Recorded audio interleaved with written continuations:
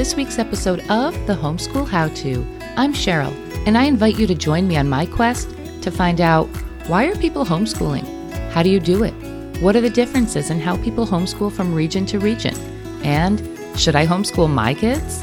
Stick with me as I unfold the answers to each of these questions week by week.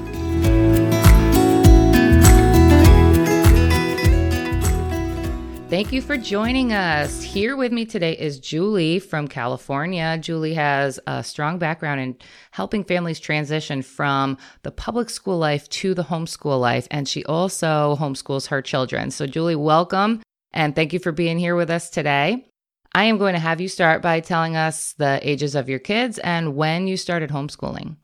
Thanks, Cheryl. I started homeschooling. The kids are currently almost 14 and 16 and a half, and they've never been to school. They've always homeschooled. We didn't send them to preschool, and we kept them going this whole time. They've, expressed interest here and there, and we've always allowed them to explore that, but they've never decided to actually go to school. So what were your decisions to homeschool? Because as we were talking about before the call, the laws in California changed in the last few years, as they did where I live in New York.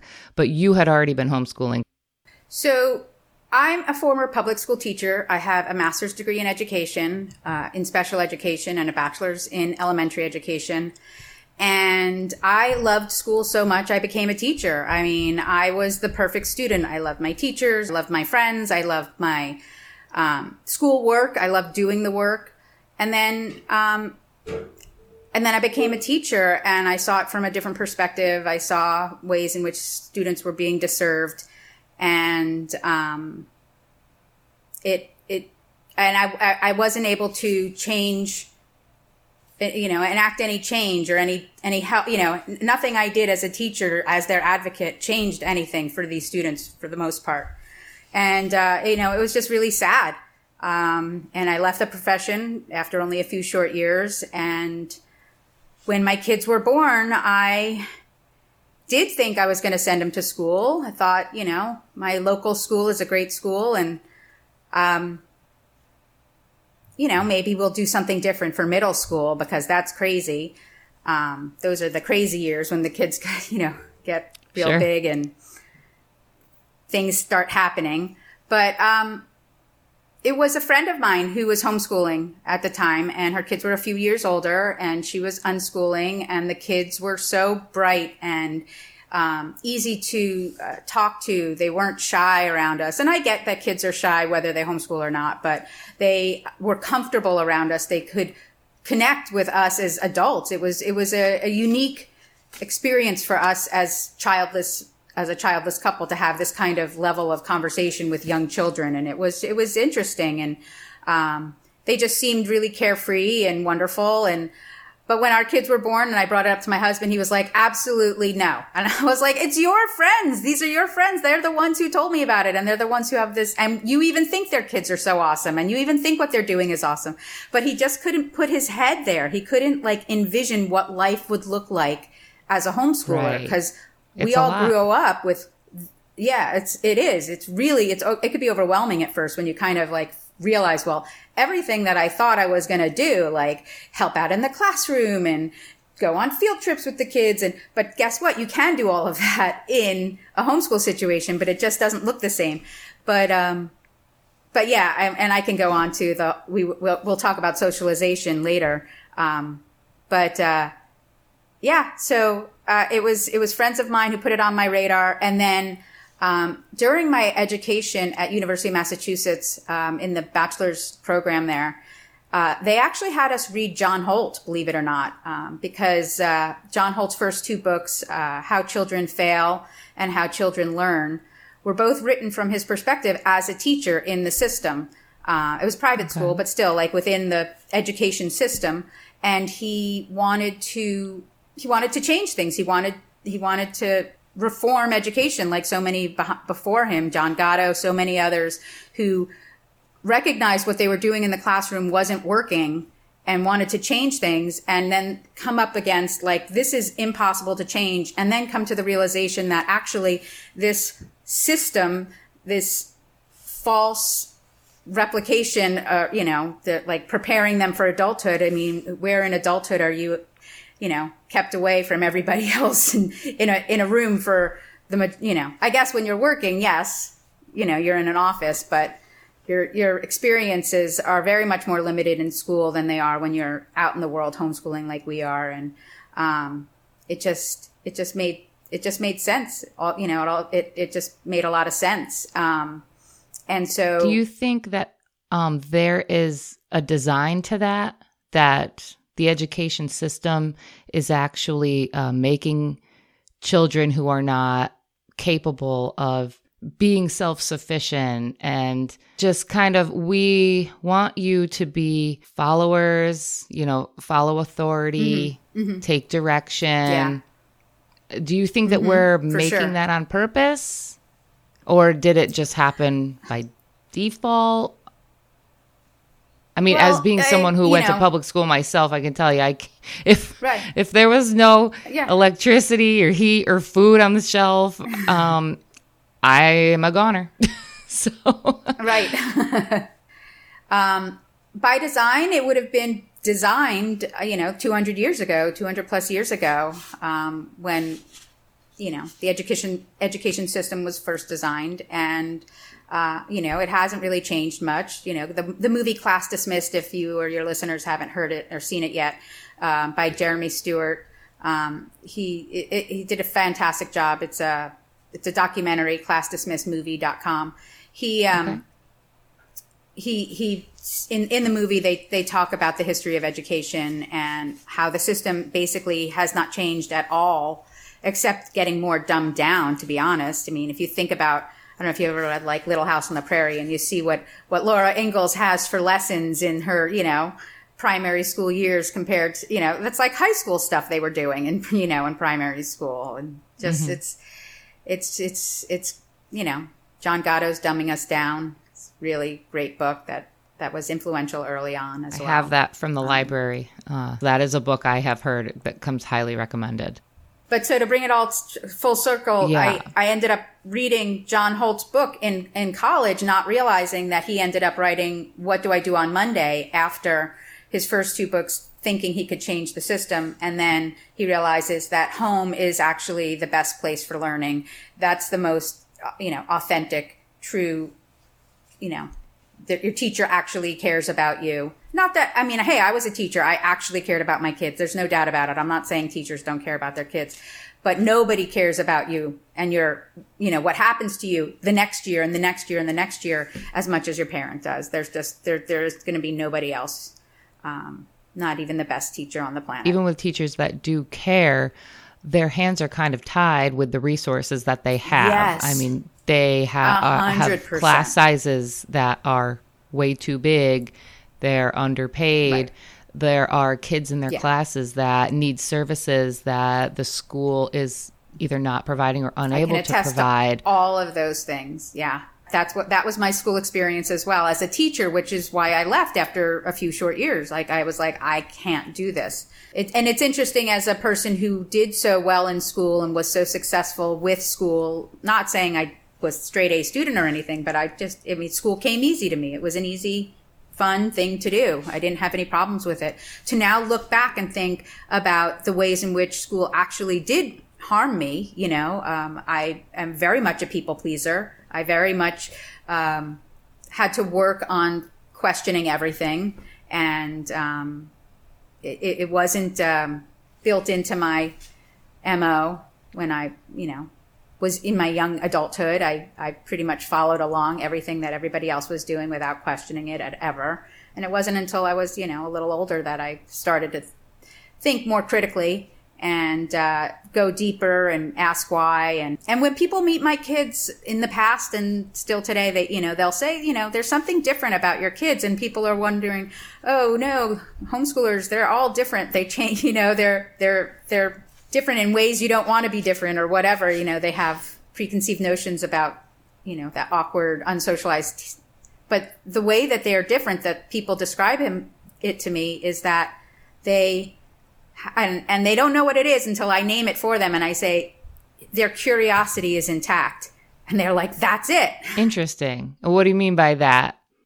So it's the same way that I had that conversation with my friends' young kids at the time as well. It's like you're able to have a conversation because an element of curiosity is in there. And it's not like your typical conversation with most kids, which is like, how was your day today? How was school today? How was your teacher? Do you like your teacher? Do you like your friends? Do you like your school? Like when you think about what an adult, especially one that isn't the parent, says to a child in a conversation, it's very limited to those kinds of questions and right. Yeah.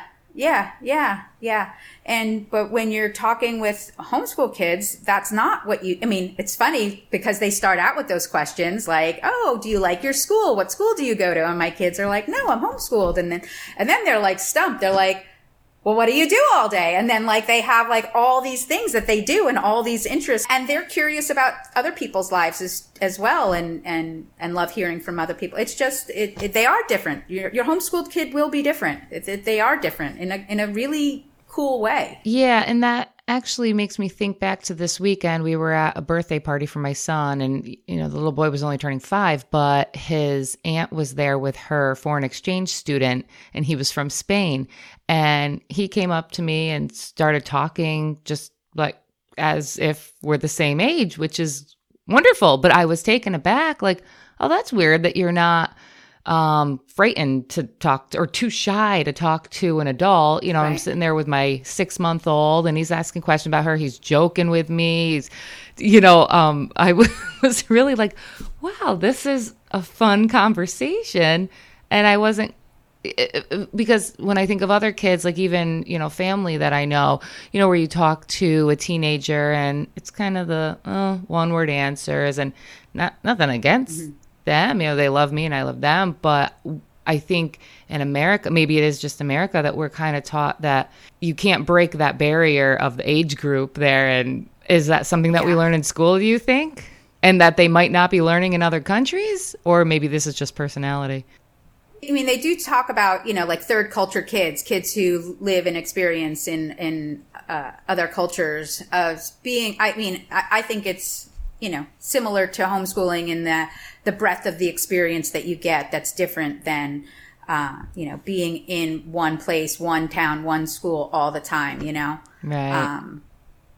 So I think there's a piece of that kind of gets woven into, and the type of child who seeks out that experience too, right? True. I do think the experience of being in school where you're among your same age peers all day, every day, and the same age peers all day, every day, where you're not really making a lot of new connections and new introductions and beginnings, and it's just you don't get practice with that. You don't know how to do that when it comes time. You do it once a year, maybe twice when you go off to summer camp or something. Valid point. Now, you're in California. I'm in New York. We have very similar laws. And you have some background with transitioning families from the public school life to the homeschool life. Why don't you tell me a little bit about that? Yeah, so I was a volunteer board member for Homeschool Association of California, a volunteer for California Homeschool Network. I'm still a current volunteer for California Homeschool Network. I'm on their legal and legislative team. I'm also a county contact where people from around the county, if they call CHN, they can get referred to me to, help them with their questions about homeschooling and stuff. And several years ago, I, was being asked by some of the people that I've helped, your knowledge is valuable, your time is valuable. I'd like to pay you for your work. And I had encouragement from some other people. So I started a business called Tentoad. That's TENTOAD, as in frogs and toads. And under that business model, I do help families transition with one-on-one consultations, with group consultations. I've worked with groups of families who have been in the same situation, wanting to start a school or a co-op or something. And I also have put on, I used to do homeschool fairs in person here in the Bay Area. And then when the pandemic hit, I transitioned that to online homeschool fairs, which were pretty successful. And now we're working on our first hybrid event. It's a conference, a full conference. It's 4 days, 3 nights in the San Ynez Valley here in California in March next month. That's amazing. So it's just been growing and Yeah. growing. Has it directly been impacted by the laws, the SB 277 and SB 276? And if you want to explain what that is to the listeners. Yeah. Okay. So SB 277 and SB 276 are the names of the bills that became law in California in 2015. SB 277, 2016. It was introduced in 2015. It became law in 2016. And then I don't remember the years for SB 276, which was just a couple years later, 2 or 3 years later, it came into law. What it was is it removed California's personal belief exemption and religious exemption. There is no other than a medical exemption for vaccinations in the state of California.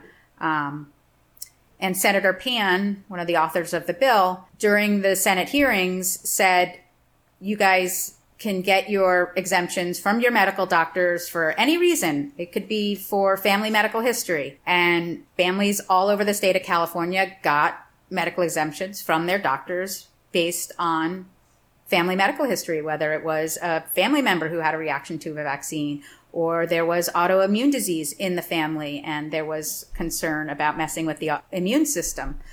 Legitimate medical concerns. And they decided there were too many medical exemptions happening. And so SB 276 came around and limited the number of medical exemptions that any doctor, and then, of course, put it into a system as well, any doctor would be writing to only 5 per school year. Okay, so if there are 5 kids who... Well, I've had a reaction before to, say, an MMR, the first MMR, right. So I'm not going to get the second one, or the parent is saying that about their child, and you had 5 of them. The 6th one that came along would not be able to get the medical exemption in that practice or with that doctor? Correct.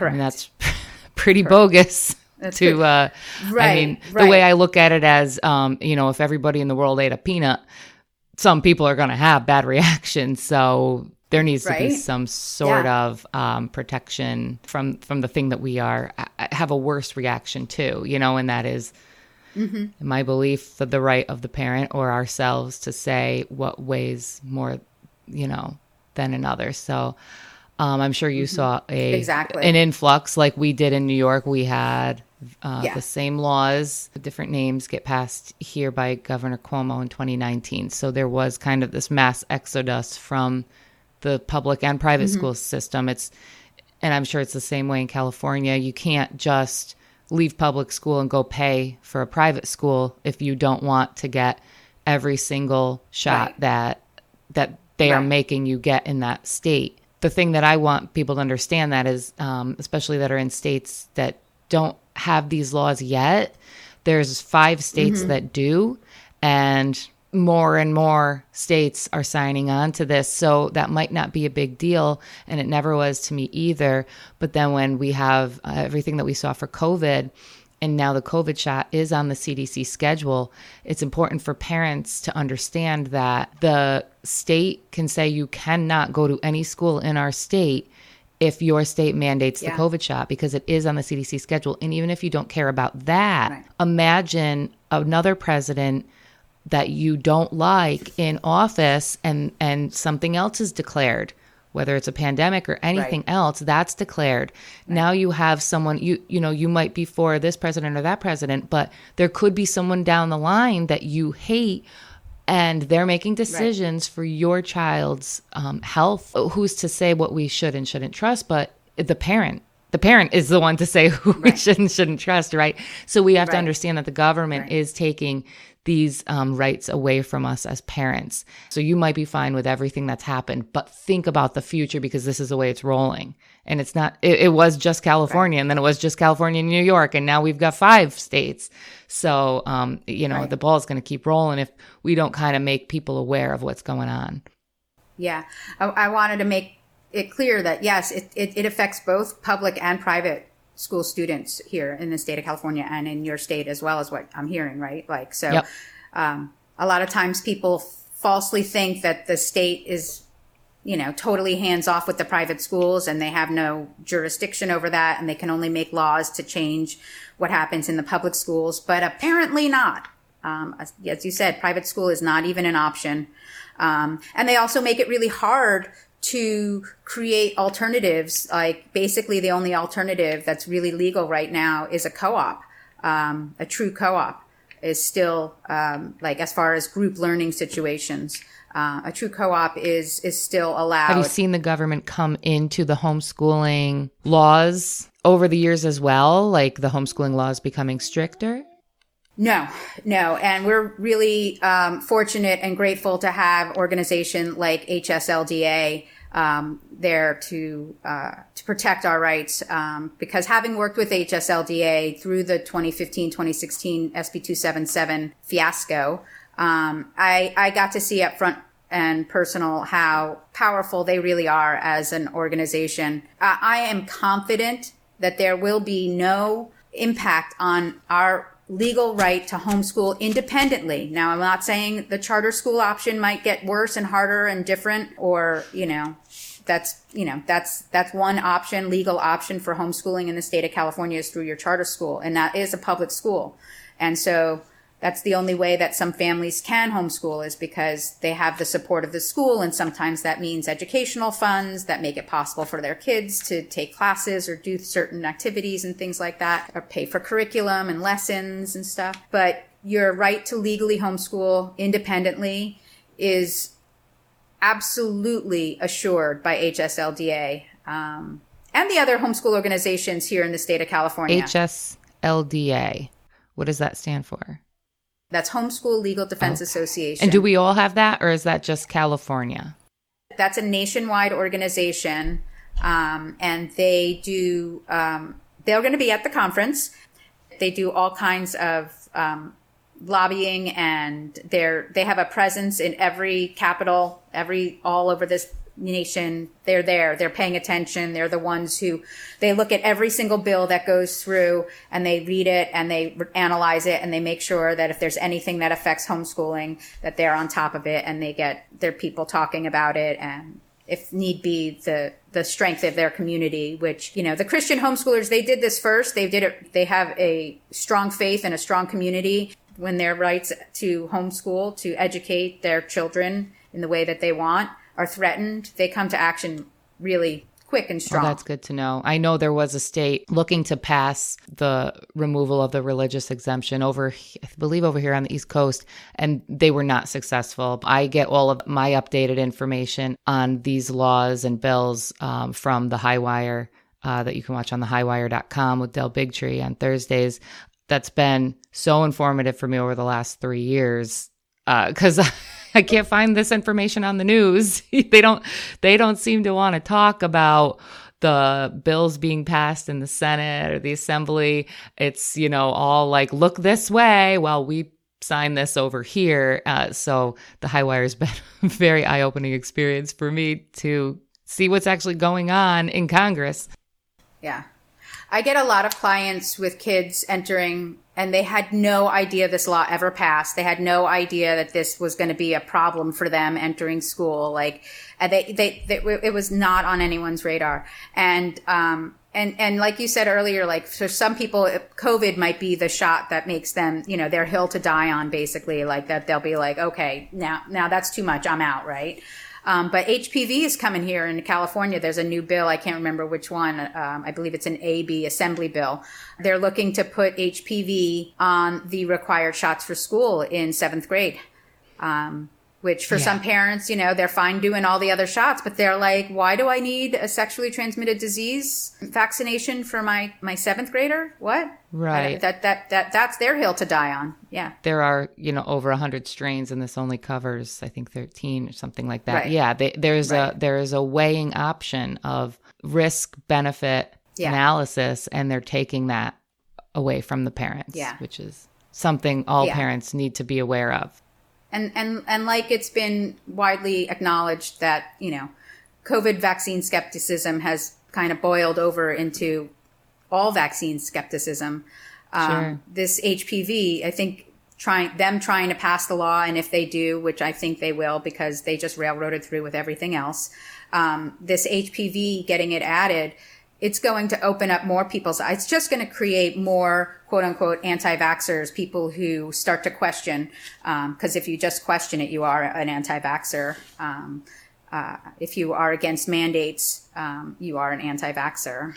Right, because there are a lot of people that they're okay with getting, X, Y, and Z, but they don't want to get L. And I don't think people are even aware of that it's if you don't get all of them at every time they tell you that you have to, then you are not allowed in the school. It's, and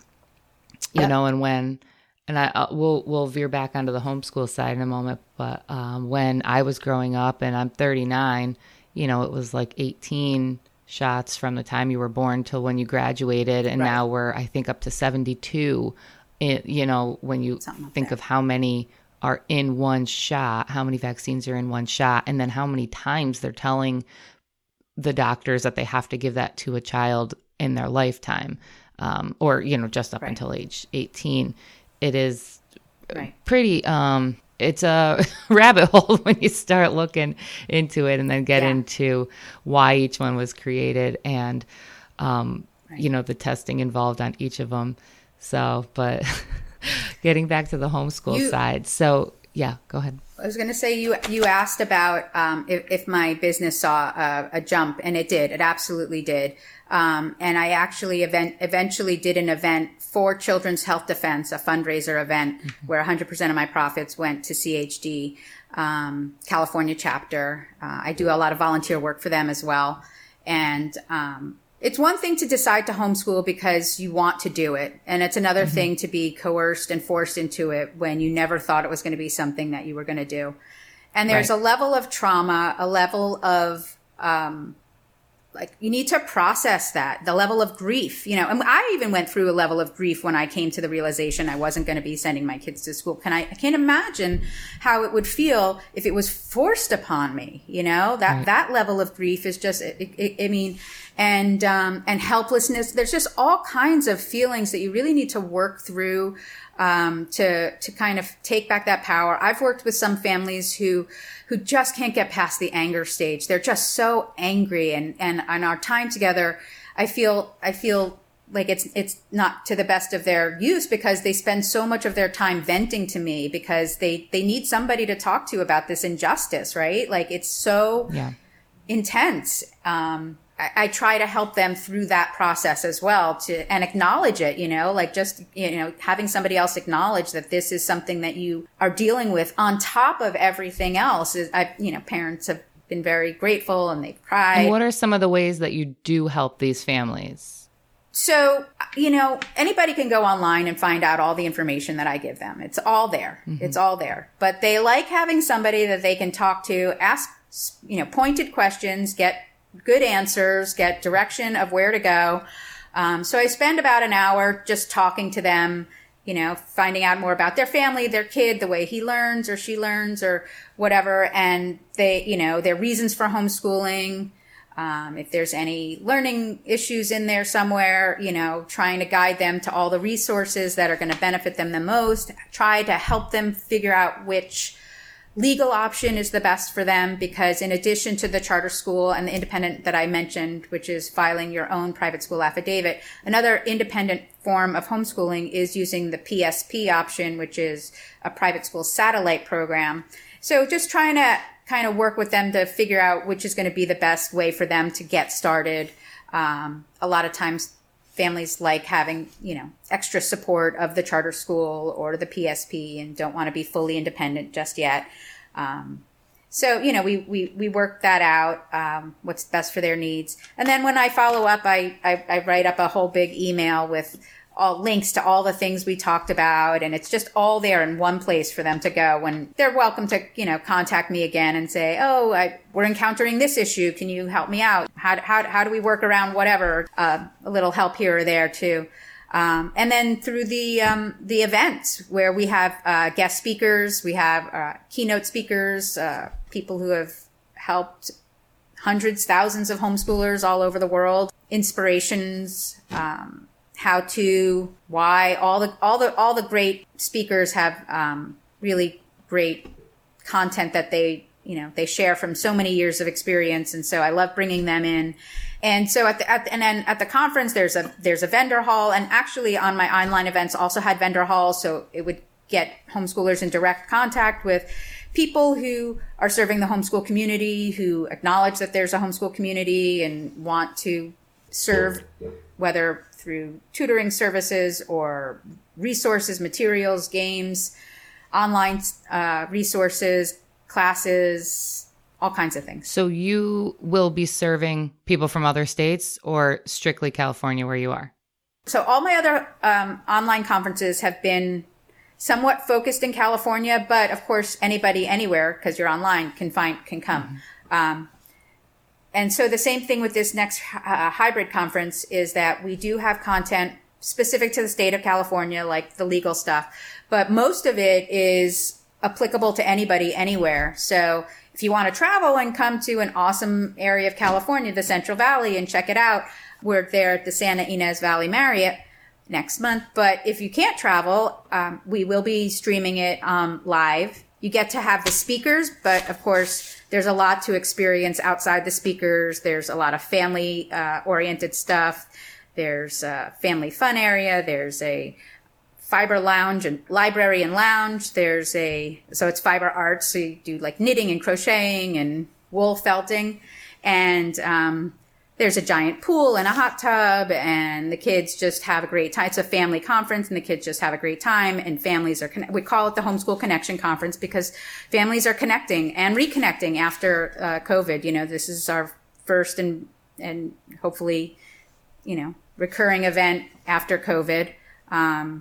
Bringing, you know, we want to bring the community back together, right? You know, we want people to get back to in-person connections. We've all really benefited and enjoyed our online, you know, having easy access to a lot more content than we ever had before, online conferences that have happened and webinars and all kinds of things that we've been able to kind of consume sitting in our homes and getting informed and smarter and inspired. But there's really nothing like being there in person. So if you guys have a conference in New York, I really recommend getting out there. There's nothing like being surrounded by a whole bunch of people who are just on the same page as you are, who value the same things that you do, and who are able to kind of just, like I said, come together and make connections. It's like literally the reason why we're on this earth. Yes. To be in community, right? That's like such an essential part of our being. And so that's really what it's all about. Absolutely. So thank you for asking. Is there anything else that you envisioned yourself talking about on the podcast? Because I don't want to let you go with your wealth of information and have you say, oh, I meant to say that. No, I think I was able to bring back up all the things that were running around my mind as we were talking, because it was going full speed ahead there for a while. I'm going to put links to your conference in the show notes, but just remind us again, like, where can people find you if they have questions? So my website is tentoad.com. That's TEN, the number 10, TOAD as in frog and toad. So TENTOAD.com. There's information about the conference on there and my consulting, and you can see the past events that we've done. And I have some free resources on there for you, like things I recommend, just, you know, where I would start. There was a whole bunch of things that I would always recommend to everybody all the time. I'm like, let me just put it out there. So, you know, and so books to read, podcasts. I should add this one. Yes, that would be great. I would definitely. Yeah. It's been a great almost 40 minutes hanging out with you, and thank you for inviting me. And yeah, thank you. It's been great. I'd love to have you back on. You know, we're just kind of up and going now, but down the line too, as we get more and more listeners, this is going to be valuable information for people and hopefully grow your conferences as well.